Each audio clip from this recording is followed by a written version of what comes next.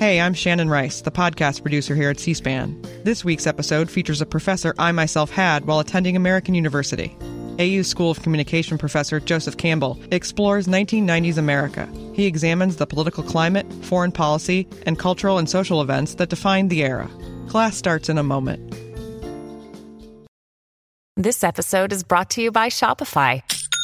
Forget the frustration of picking commerce platforms when you switch your business to Shopify, the global commerce platform that supercharges your selling wherever you sell. With Shopify, you'll harness the same intuitive features, trusted apps, and powerful analytics used by the world's leading brands. Sign up today for your $1 per month trial period at shopify.com/tech, all lowercase. That's shopify.com/tech. Good morning, folks. Good morning, everybody. Welcome. Welcome to our semester's final class of the American 1990s. It's good to see you all this morning. Today, we are going to take up the contested zeitgeist of the 1990s. And we'll examine and discuss several ways in which we can define the decade. A decade that saw the rise of the popular internet, that saw the first ever impeachment of an elected U.S. president, that saw spasms of deadly terror on American soil. But first, before we really get going, let me go over a few terms that will figure in our assessment this morning. And those terms include zeitgeist. Zeitgeist. This is borrowed from German and refers to the defining or animating spirit of a period of time. The zeitgeist of the 90s in America is contested, and we'll seek to define that zeitgeist today. The term IPO also will figure in our discussions. IPO, for our purposes, refers to the initial public offering of shares of Netscape Communications in 1995. Netscape was a California startup that made and marketed a breakthrough web browser in the mid-90s. And its highly successful IPO, its initial public offering of shares in August of 1995, had the effect of signaling to the world at large that there was money to be made on the internet. The IPO of Netscape also illuminated the web for millions of people who were then just becoming acquainted with the online world. We'll refer as well to the double murder case brought against former football star O.J. Simpson in what at the time, in the mid-90s, was called the trial of the century. We'll also mention the case of the Unabomber, this lone wolf terrorist, a Harvard graduate, who sent deadly package bombs to his targets periodically from 1978 to 1995. And we'll refer to federal crime legislation sponsored and pushed by then-Senator Joe Biden, which became law in 1994 during the presidency of Bill Clinton. And this crime legislation has been criticized since then for disproportionately targeting minorities. We'll make reference as well to the genocide in Rwanda in 1994, when 800,000 people were slaughtered in a period of 100 days in a gruesome, ethnic-driven murder spree that Western nations did nothing to stop. We'll also mention the Y2K phenomenon, the Y2K fears, which were that at the end of the decade, at the end of 1999, as the calendar switched to the year 2000, the computers would have trouble recognizing the advent of the new millennium and would think that it was the year 1900 instead. And if that happened, the fear was that everything computer-based would go haywire. The Y2K fear. So let's consider the zeitgeist, the elusive zeitgeist of the 90s, and take a look at some of the descriptions that we'll go over later today. Are the 90s best identified as the internet decade? Is it the decade of spectacle? The terrorism decade? The Clinton-dominated decade? Was it the Seinfeld decade? Were the 90s the Seinfeld decade? Or were they the clueless decade? Or were they the best decade ever? Or was there something else? Is the zeitgeist of the 1990s defined by some other term or characterization? And again, the zeitgeist is the defining spirit of the time, of the 90s for our purposes. So let's take a look. And let me say at the outset that this presentation is drawn in part from the content of my 2015 book about the year 1995, published by University of California Press. The book describes major events that year and how those events and developments resonate and reverberate in American life. And 1995, notably, was the year in which the internet went from a vague and distant curiosity to a phenomenon that would change and alter the way people work, shop, learn, communicate, and interact. So was it, to start with, was it the internet decade? Is that the proper way to define and characterize the zeitgeist of the 1990s? What do you say? Any thoughts? The 1990s as the internet decade.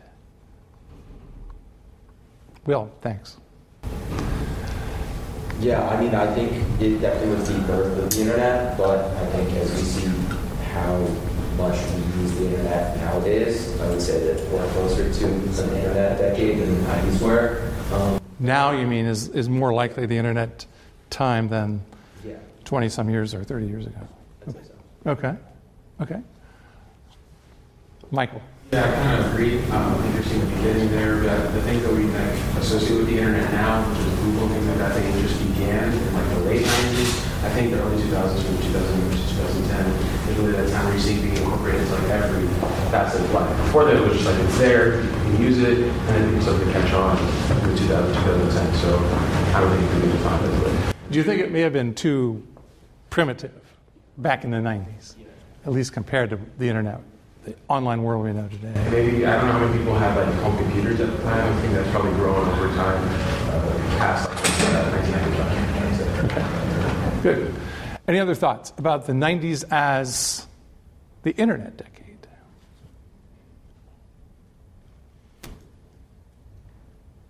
Okay, let's take a look at some of the arguments for the notion.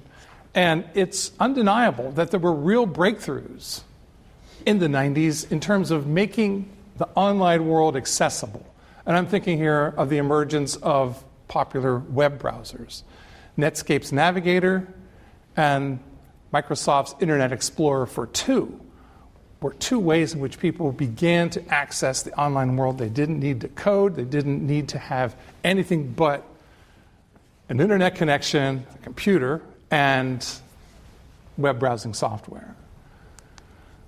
And it's important and impressive, really, to keep in mind how some of the prominent entities of the online world that we know today trace their roots to the 1990s. Amazon.com got going, started selling books online in July of 1995, and became this behemoth that it is today. But it's interesting how almost no one noticed when Amazon opened for business online in 1995, selling books. A very modest start to this entity that became huge within the 20, 30-year period.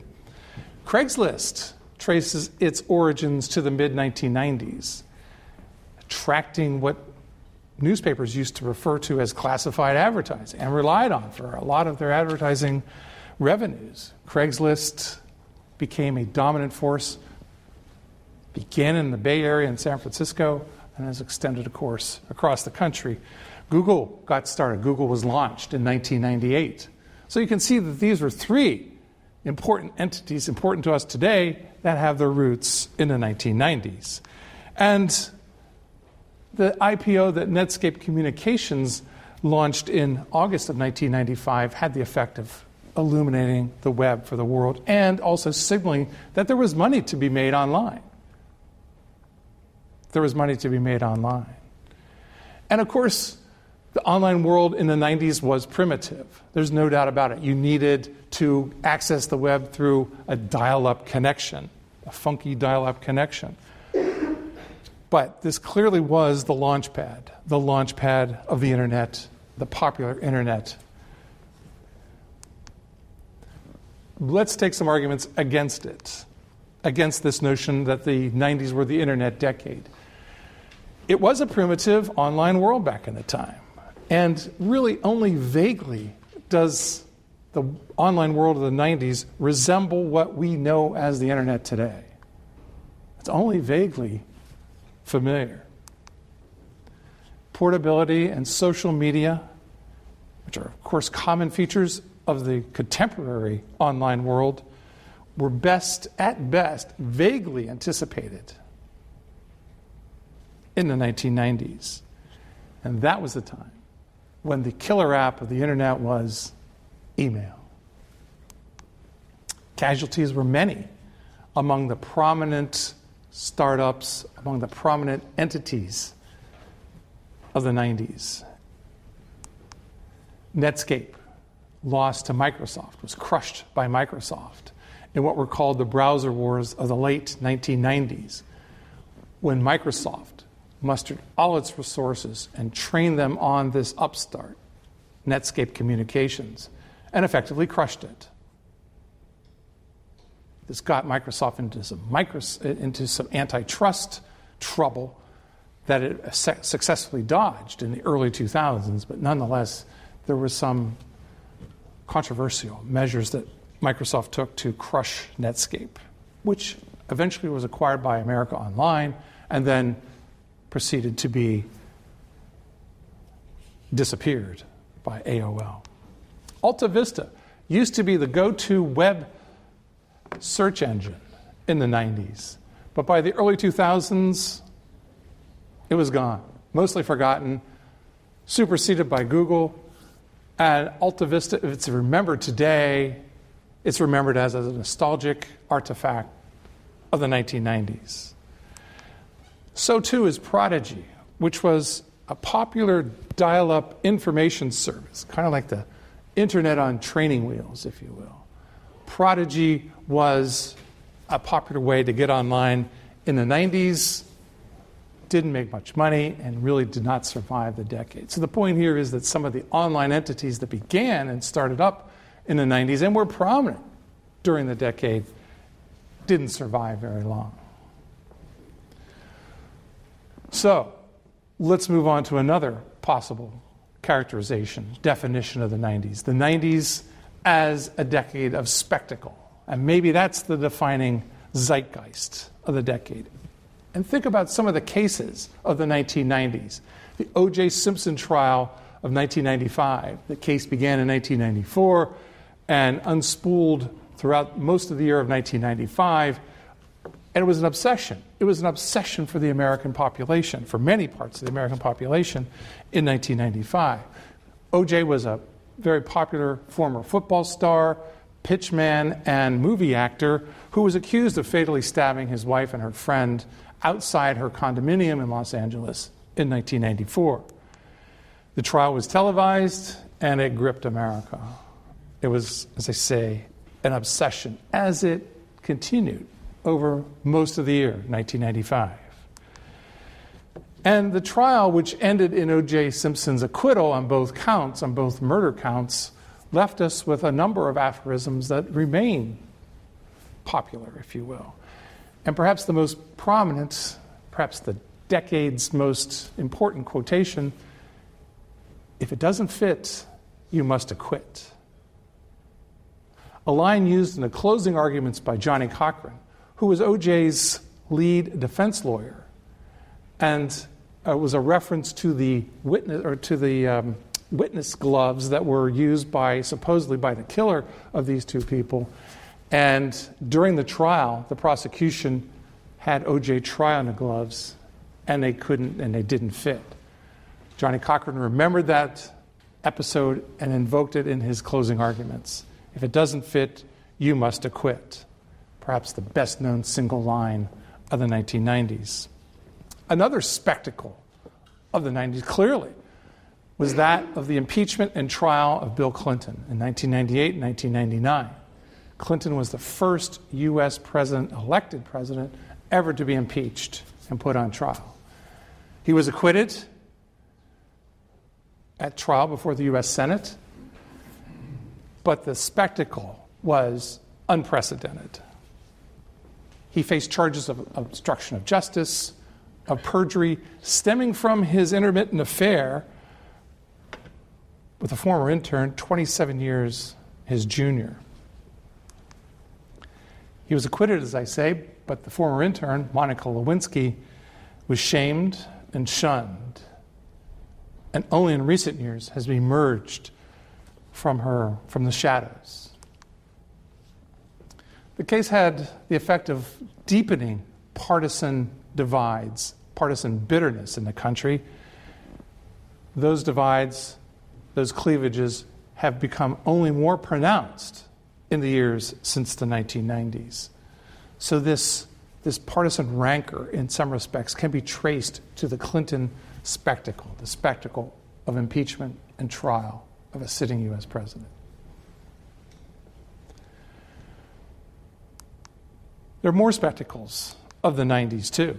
Cases of terrorism, including the Oklahoma City bombing in April of 1995. That was essentially a lone wolf terrorist attack that killed 168 people, most of them in the Target building, the federal office building in Oklahoma City. Among the victims, the fatal victims, were 19 children, 15 of whom were in the federal building at a daycare center. This remains, to this day, the deadliest act of domestic terror in U.S. history. The attack on the federal building in Oklahoma City was preceded by exactly 2 years by the fiery assault undertaken by federal agents on the compound of the Branch Davidian sect near Waco, Texas. The Branch Davidians were suspected of harboring and amassing a store of illegal weapons. Federal authorities failed in several attempts to try to get them to surrender those weapons, and this led ultimately in April of 1993 to this fiery assault on the compound in which more than 75 people were killed. The Gulf War of 1990-91 was also a spectacle in some respects. This was a U.S.-led military action to expel Iraqi forces that had invaded and occupied neighboring Kuwait in August of 1990. The U.S.-led coalition in early 1991 expelled the Iraqi forces from their occupation of Kuwait. The war featured video of showing precision bombing runs and attacks, precision airstrikes by U.S. aircraft on targets in Iraq and in Kuwait. And even more of a spectacle related to the Gulf War was the victory parade in Washington, D.C. in June of 1991, which featured tanks in the streets of Washington, D.C. The decade of spectacle. So why wasn't it the decade of spectacle? Well, no decade is without its spectacles. And the terrorist attacks of 9/11 really cement that argument. They eclipsed any 90s act of terrorism in lethality, in their awful theatricality. Nearly 3,000 people were killed that day, September 11th, 2001, in the coordinated attacks on the Twin Towers in New York City and on the Pentagon. The year 2000 brought an unmatched political spectacle in the United States. There was a disputed outcome of the race between George Bush and Vice President Al Gore. This dispute centered around the contested outcome in Florida, where officially Bush was 537 votes ahead of Gore. Whoever won Florida wins the election, wins the Electoral College, and is sworn in as president. This dispute went on for more than a month. This spectacle of an unsettled presidential election, an unresolved presidential election, wasn't decided until almost mid-December 2000, when the Supreme Court essentially decided the outcome in a 5-4 vote. And the spectacle of impeachment, of course, was a 90s phenomenon, but it was even more of a phenomenon in the 2000s. Donald Trump was impeached twice by the House of Representatives, twice tried and twice acquitted. So if impeachment is a spectacle, then this one, if you will, trumps Clinton's. So was this the terrorism decade? Was this the decade of terrorism? Let's have a look. It is striking. It really is striking how often and dramatically terrorism, acts of terrorism, intruded on the 1990s, and doing so in diverse and deadly ways. The World Trade Center bombing of 1993, a truck bombing that sought to topple the North Tower into the South Tower and collapse the World Trade Center. That didn't happen, but 6 people were killed in this attack in 1993, in February 1993. It was a precursor. Although we didn't know it at the time, it was a precursor to 9/11, when terrorists did target the Twin Towers and brought them down. The Oklahoma City truck bombing of 1995 was another moment in terrorism in the United States. In fact, it was the deadliest, it remains the deadliest act of domestic terror in American history. 168 people were killed there. The Atlanta Olympics pipe bomb attack in 1996 was another case of terrorism intruding on the 90s. And in this instance, it led to the false accusation against the person who discovered the bomb and tried to clear the area at Centennial Park in Atlanta, clear the area of spectators early in the morning in July 1996. That security guard, Richard Jewell, later was falsely accused by the FBI and the local newspaper in Atlanta as being the suspect for having planted the bomb. It was a false accusation, but Jewell had to live with this for quite a while. And the Columbine high school shootings, the massacre at Columbine in April of 1999, the shootings and attempted bombings represents another moment of domestic terrorism in the 90s.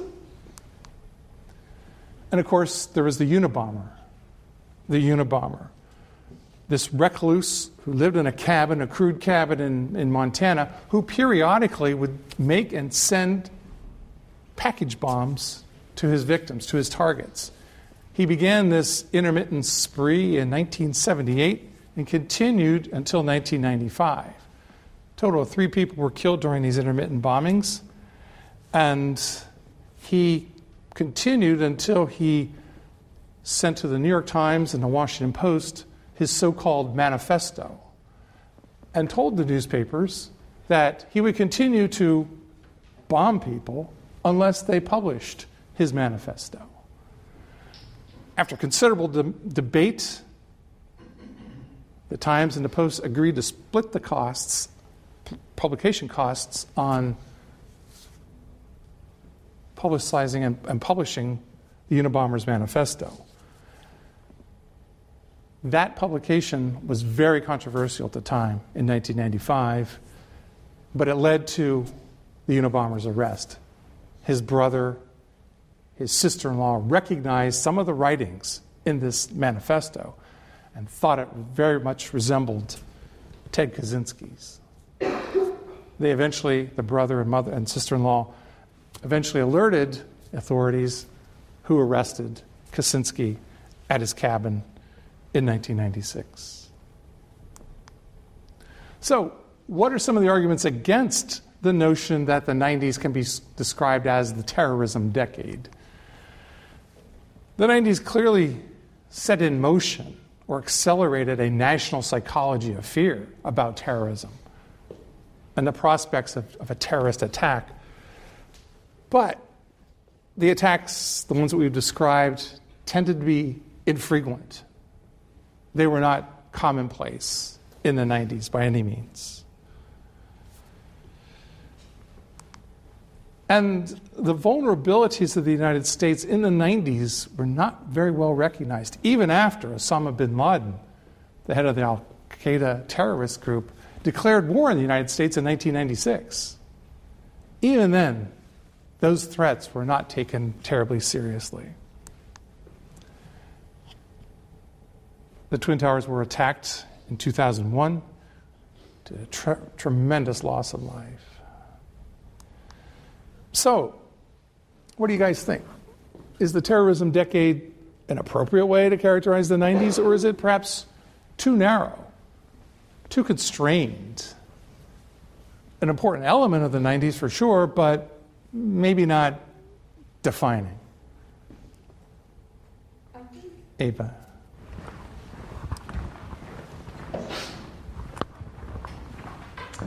I think similarly to what people previously said about the internet decade, or defining the decade as the internet decade, it's kind of premature to state that here, as we've seen an increase in terror attacks and mass shootings and other, events of terror in the last 2 decades rather than in the 90s. So I think that while yes, this was like the introduction to a few decades of terror, I wouldn't say that this is like the defining feature of the decade.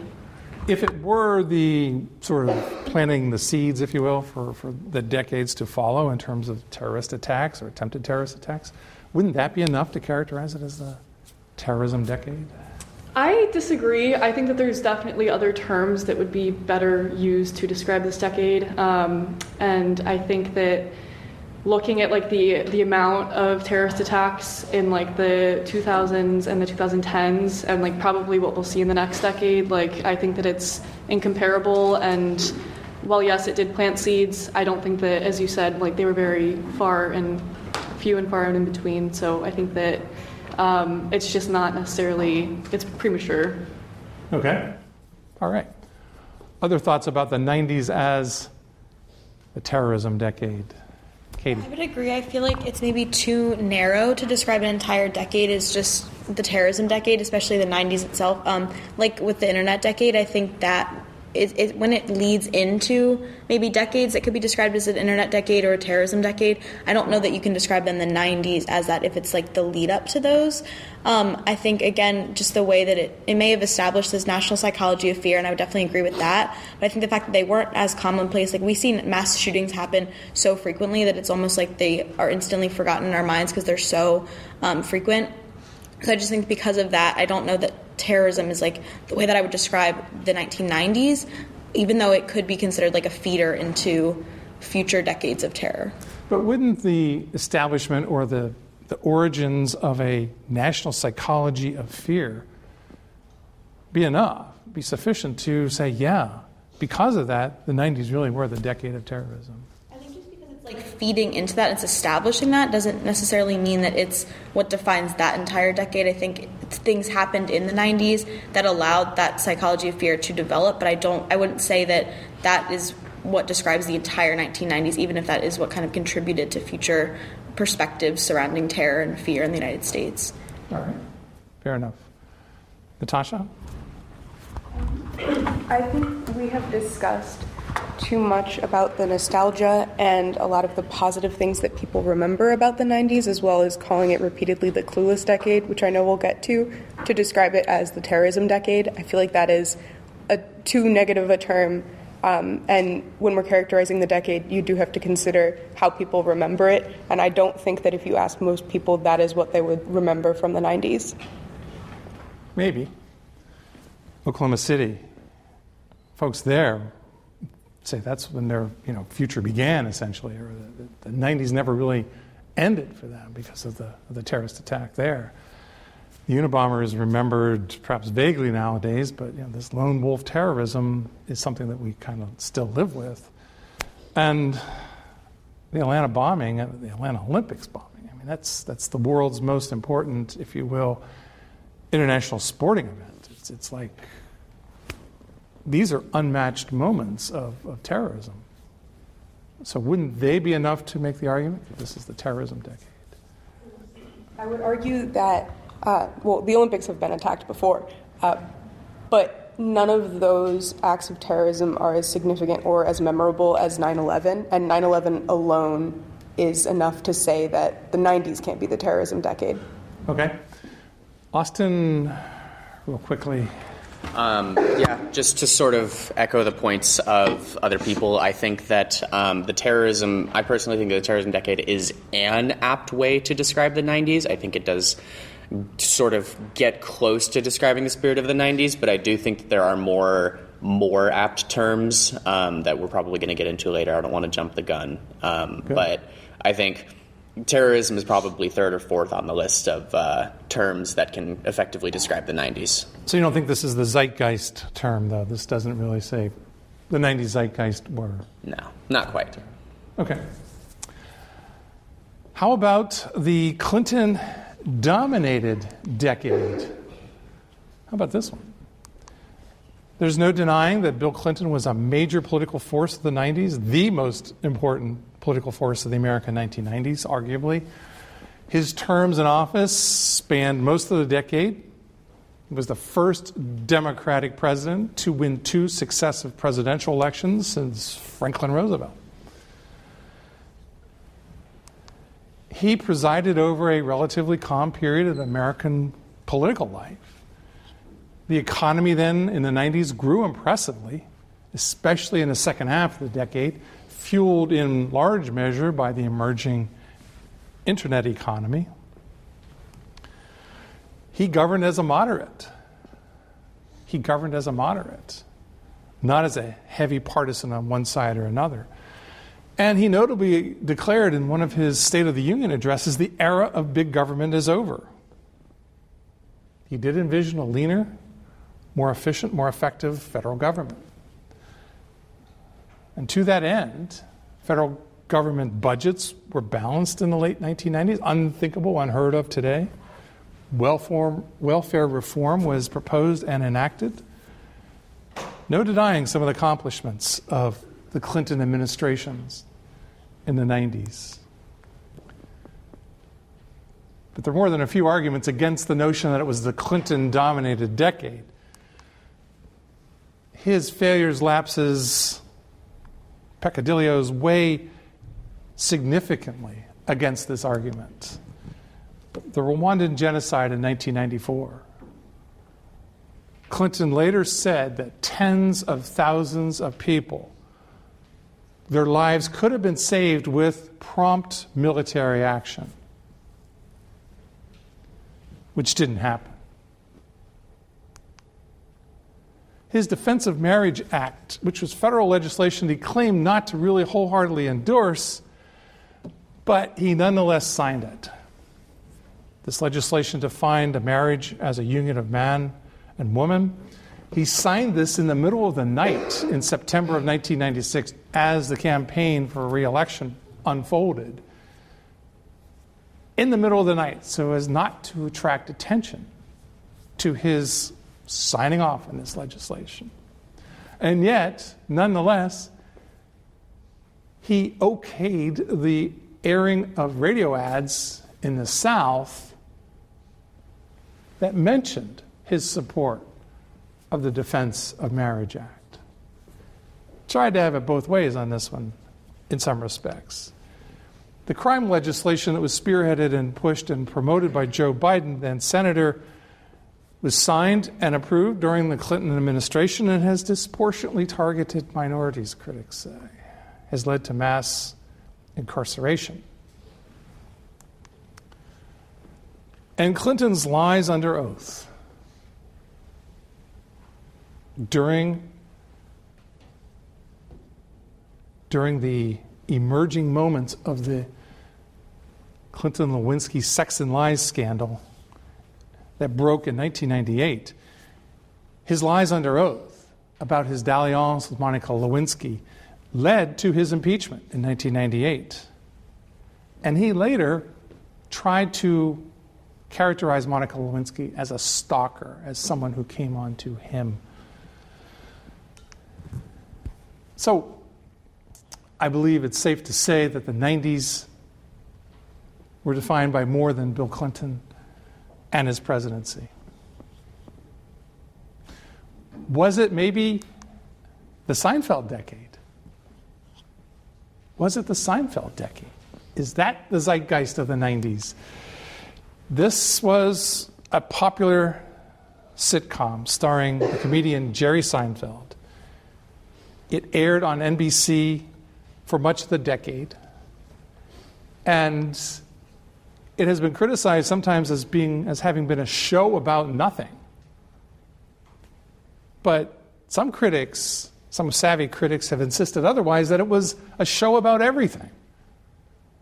That it was a show about everything. That Seinfeld gave the American landscape a satire bath every week, skewering and poking fun at and taking on a range of social norms, conventions, of absurdities of life.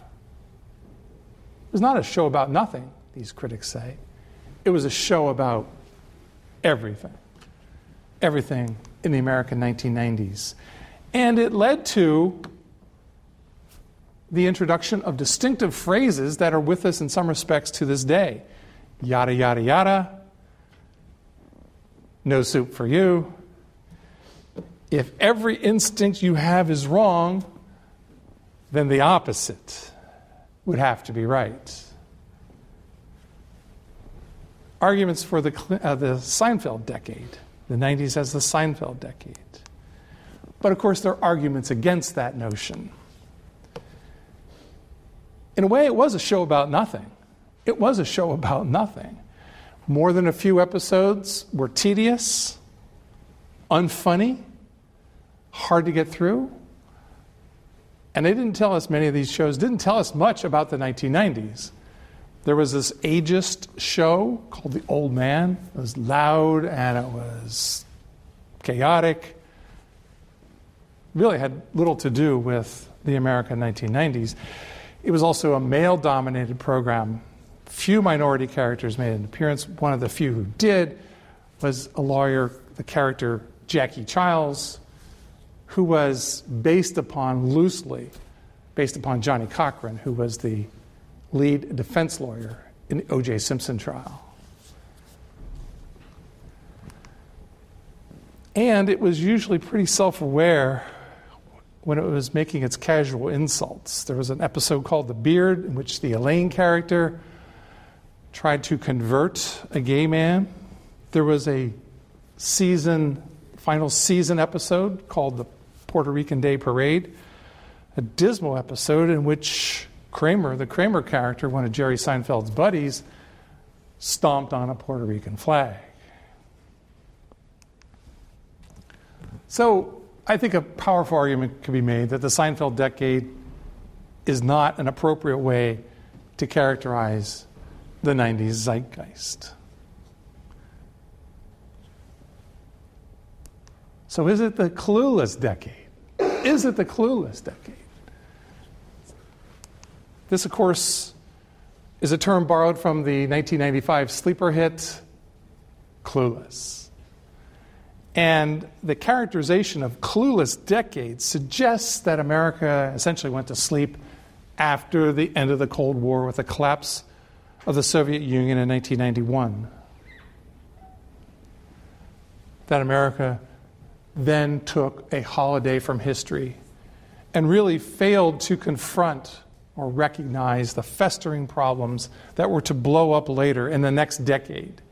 Essentially, America kicked the can down the road. The problems were deferred. And one moment at the end of the decade, the Y2K fear, the Y2K scare, really does in a way suggest a cluelessness of Americans at the time, in the late 1990s. This, of course, reflected the widespread concern that as the decade ended and the year 2000 began, computers would go haywire because they would fail to recognize the new millennium and think instead it was the year 1900. It didn't happen, but there were many precautions taken, many billions of dollars spent to prevent the specter of Y2K. An example, perhaps, of 90s cluelessness. So what are some of the arguments against the notion that the 90s were the clueless decade? I argue that this is a presentist approach, tending to criticize Americans of the 1990s for not knowing then what we know now about terrorism, about technology, other topics. The fallacy of presentism, I think, lurks in the characterization of the 90s as the clueless decade. Applying contemporary standards of our time, to expectations, to people, to events of the past, expecting them to know what we know and to embrace what we recognize as the standards and values of these days. And while one could argue that indeed U.S. efforts against terrorism abroad were uneven at best, homegrown terrorism, Oklahoma City bombing, the Atlanta Olympics bombing for two cases, the Unabomber is another. Homegrown terrorism received a lot more attention from authorities in the 90s than the specter of international terrorism. And I'm not so sure the U.S. was completely clueless abroad either, because it organized a coalition in the early 90s to expel Saddam Hussein and his forces from Kuwait, the neighboring country they had invaded in August of 1990. And this U.S.-led coalition was not only successful, it was broad-based. 39 countries were recruited to this coalition, including Australia, Britain, Egypt, France, Saudi Arabia. It was an effort, an international diplomatic effort that the United States spearheaded and successfully expelled the Iraqis from Kuwait. So I would argue that the United States was not entirely clueless about some of the major events and pressures and demands of the time. So if not the clueless decade, maybe it was the best decade ever. The best decade ever. This was a characterization that appeared in a New York Times commentary published in 2015 that made this claim. The 90s were the best decade ever.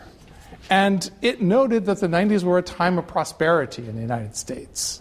After a very sharp, early in the decade recession, the American economy grew by an average of 4% a year after 1992 to 1999. 4% a year is pretty strong economic growth.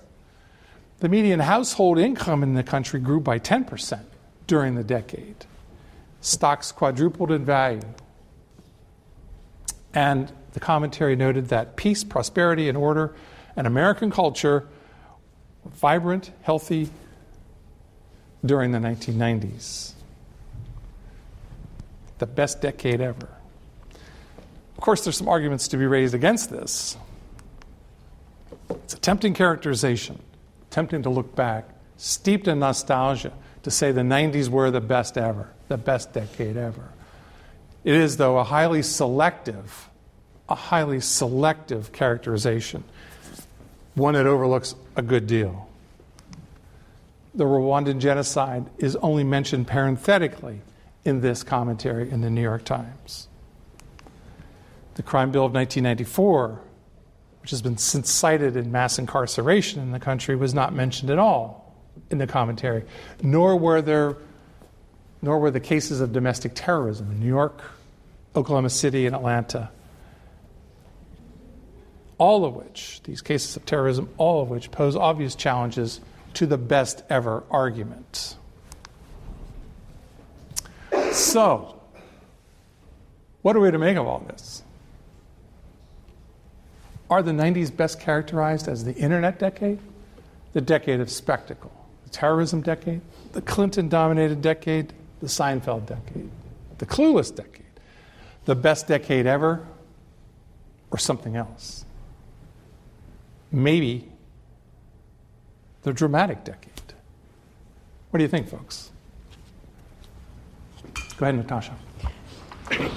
I'm going to kind of personify the 90s a little bit, and I would like to call it the teenage decade. The teenage decade. Yes, and I think this is because it has a lot of characteristics of being a teenager. So you can have that kind of... The decade did. Yes, I'm personifying the decade as the teenage decade. Okay.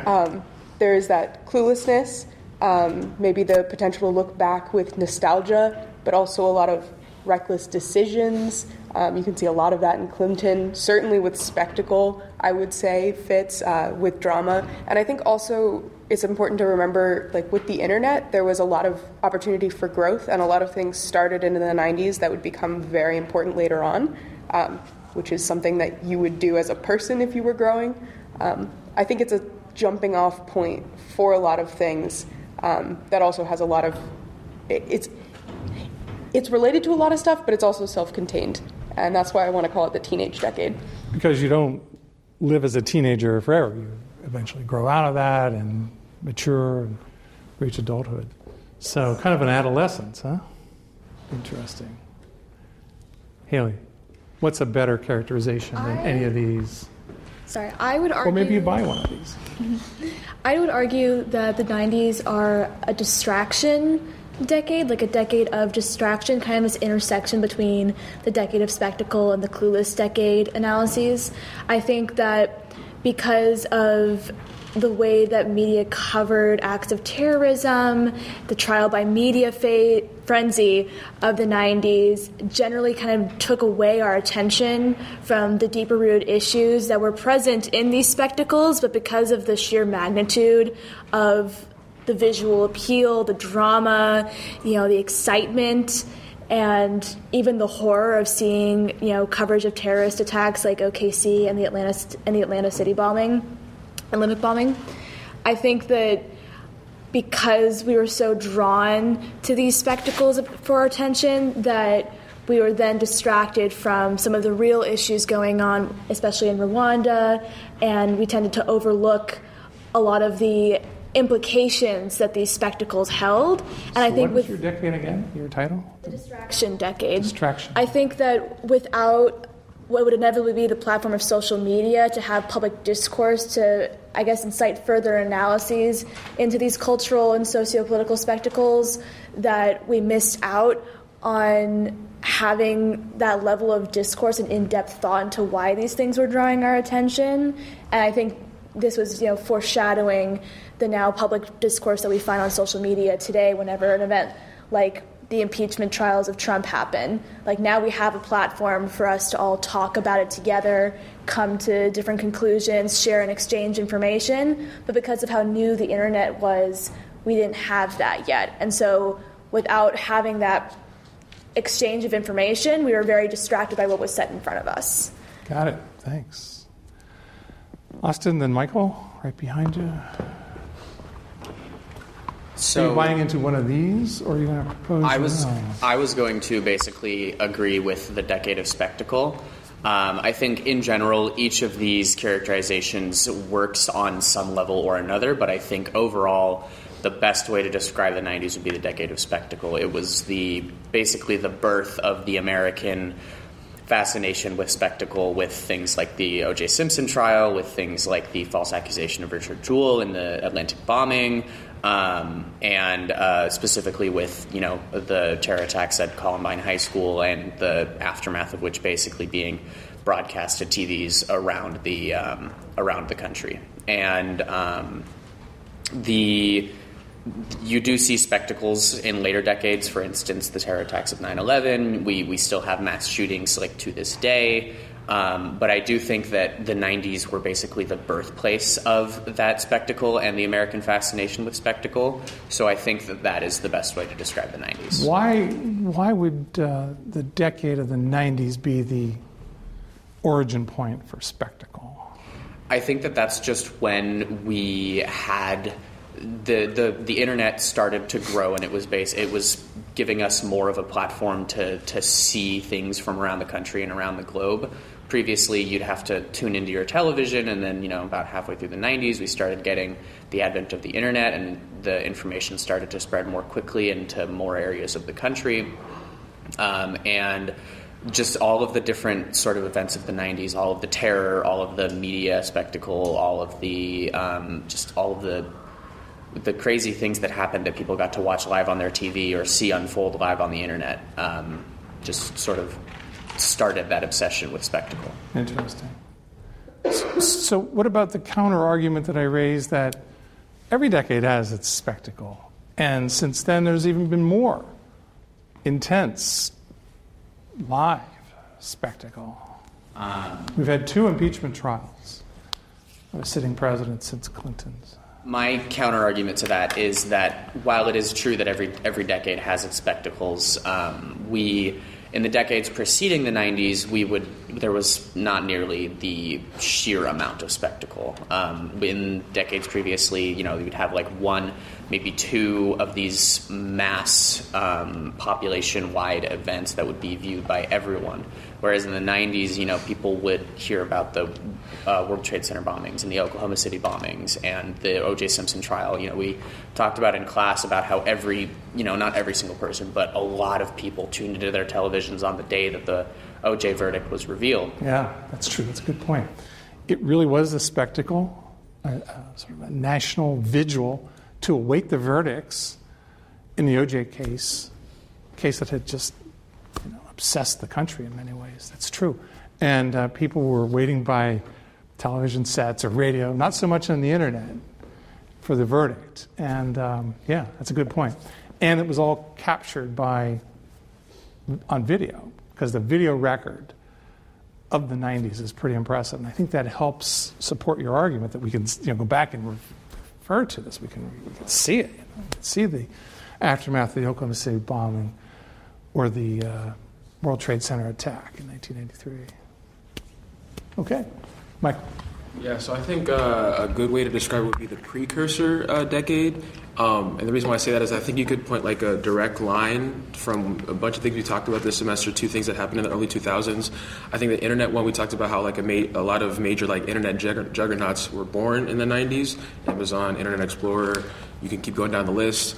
I think with terrorism, right, we see these isolated, separate terrorist attacks, and then that kind of boils up to 9/11. I mean, we have the Gulf War that I think also could be a contributor to 9/11, and then our war on terror as well. I think with the Clinton example, too, you could talk about how the partisan divide that we see in the impeachment trial kind of is the precursor for the partisan divide we have in the 2000s and currently now. And then I think, what was the other one? I had another example. Forgetting it now. I think there's a lot more that indicate that there was a lot of events that happened in the 90s, things like school shootings. Columbine was kind of the precursor to the amount of mass shootings we see to this day as well.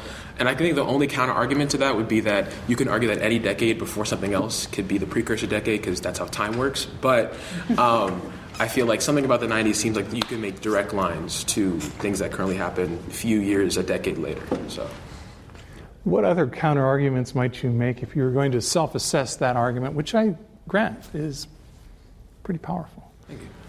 What counter-arguments, though, could you come up with? Arguments. The precursor decade. Maybe it is, as you suggest, every decade is kind of the precursor to the next one. And maybe just there are other ones that we've listed so far that could be better or it could be comparable in terms of being accurate in defining the decade. I feel like the one that I mentioned is kind of like the counter-argument to my point, which is that, there's cause and effect always. So I can't really think of another one, but I feel like that would be a sizable one. But I think my argument is still pretty good, though. So, yeah. I agree. Duncan, what are you going to endorse one of these, or are you going to come up with a zeitgeist decade of your own? I am not sure I could wholeheartedly endorse one of those. I think the closest would probably be the decade of spectacle, similar to what people have been saying. And it's interesting, I think that Seinfeld kind of encapsulates that a little bit. I don't think I would call it the Seinfeld decade, but I was watching an interview recently with Larry David talking about how he and Jerry came up with the idea for a show. They met, in a Korean deli in New York to talk about, what's the show going to be about? And they were pointing out the idiosyncrasies about the deli, and Larry David was like, this is what the show's going to be about, just everyday life. And there were so many people that tuned in, and it kind of showed that you can make a spectacle out of anything. Humanity itself is worth paying attention to. And I think that kind of paved the way for, at least in media, in television, you see that sort of thing. There's a lot of different creative outlets for a lot of people. There are a lot of shows about nothing now. And, just because you could call it a decade of spectacle because of these instances of like OJ or the impeachment trial that are kind of benchmarks for the 90s. But, there's, I think, frequency of spectacle kind of was a precursor, like you said, for, I guess the 21st century. Interesting points. You mentioned a moment ago benchmarks. Could you use that term as a way to describe the zeitgeist of the 90s as the benchmark decade? Yeah, I think in a way, I think the benchmark decade sort of goes hand in hand with the precursor decade. Because with a spectacle, it's people recognize the key events as the dominant forces that could distinguish it as a decade of spectacle. But there's lots of other things that could be considered as worth paying attention to, and I think Seinfeld points that out. Whether or not you think that's an accurate depiction of life in the 90s or not, but yeah. Interesting. So do you think the benchmark decade is okay? I mean, it's really not something you mentioned, but it's close enough.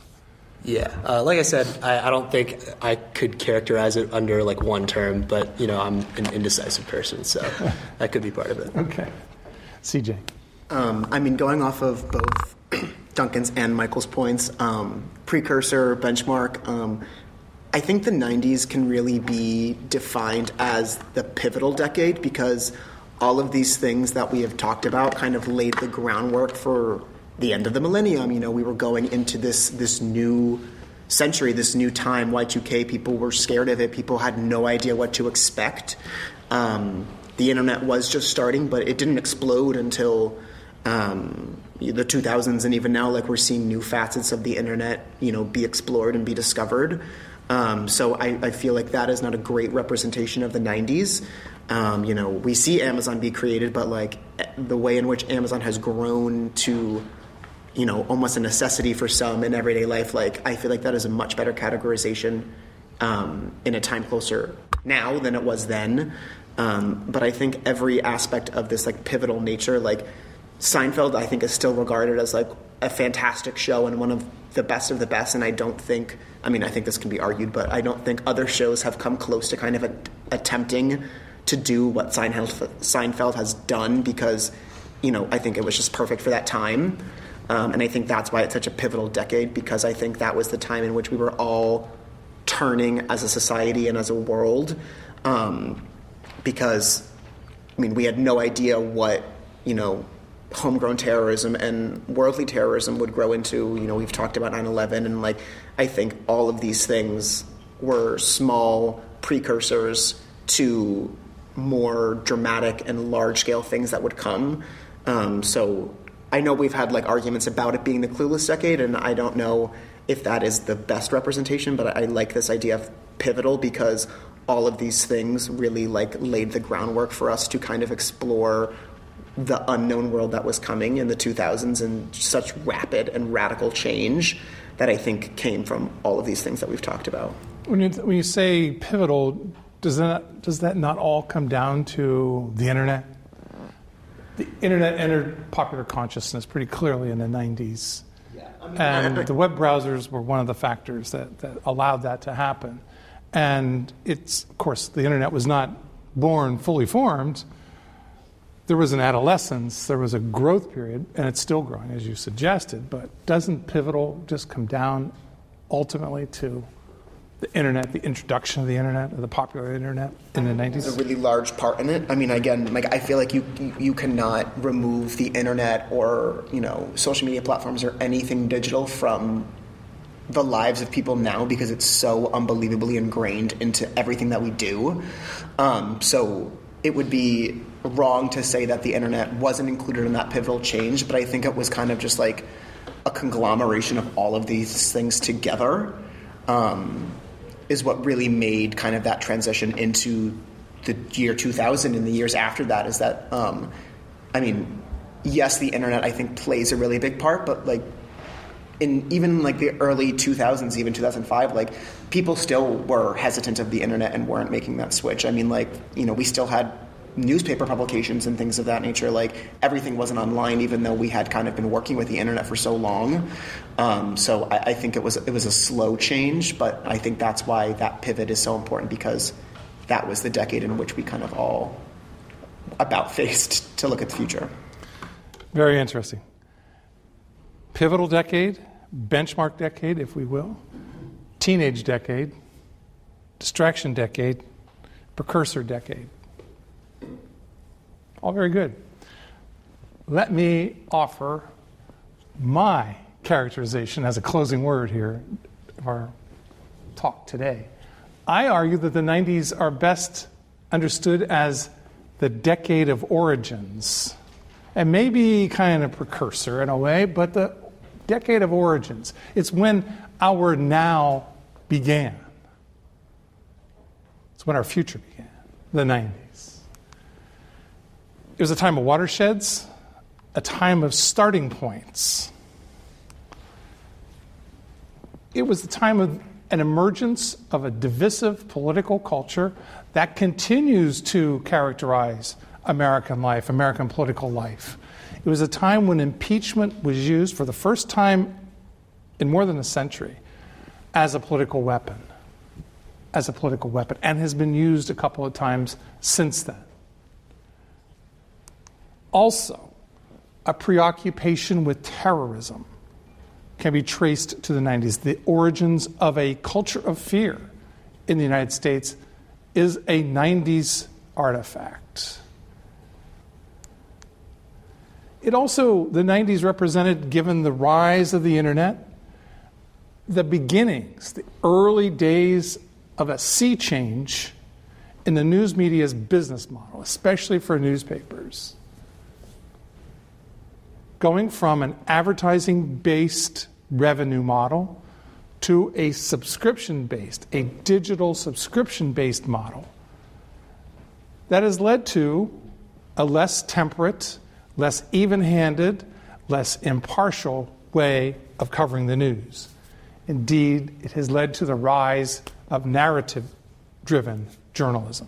This didn't happen in the 90s. It didn't happen all at once, but began in the 90s, the sea change in the news media's business model. The trial of the century in 1995 not only was a national obsession, it introduced into popular consciousness the value and the wonder even of forensic DNA.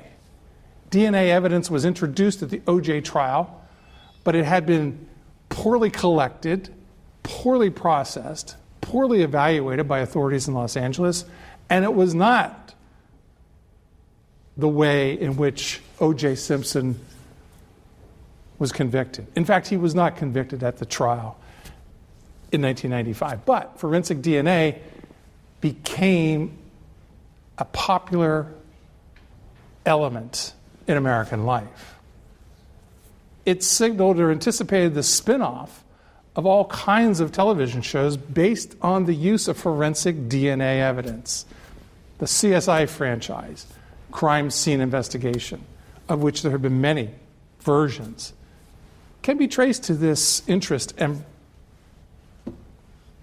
preoccupation, if you will, with DNA, forensic DNA. And also, it was the rise of the internet. The popular internet got going in the 90s. Again, it wasn't fully formed at birth, but it clearly contributes to the decade of origins. The decade of origins.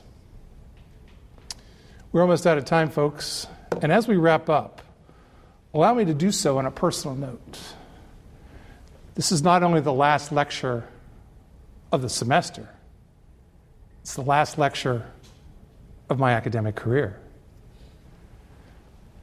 After 26 years on the American University faculty and 20 plus years in the news business as a journalist before then, I will be wrapping up by the end of December, by the end of the academic year.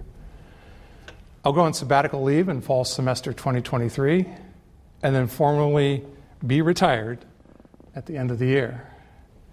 It's been a good run for me at American University, 26 years on the faculty. I've taught 20 different courses, including the American 1990s. I've written 7 solo-authored books. I've won awards such as the Faculty Member of the Year Award given by the AU Student Government. So it has been a good run, but it's time. And you got to recognize when that time comes. It's arrived for me, and I want to thank you very much for your contributions to this class, this semester. Our discussion today, I think, indicates the vibrant nature of our collaboration and our discussions together. So, folks, with that, we stand adjourned.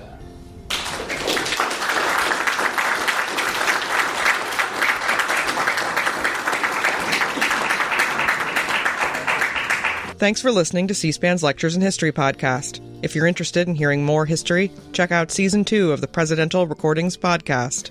The second season focuses on taped conversations between President Richard Nixon on topics ranging from the Watergate scandal to his nominees for the Supreme Court. The Presidential Recordings podcast is available wherever you get your podcasts.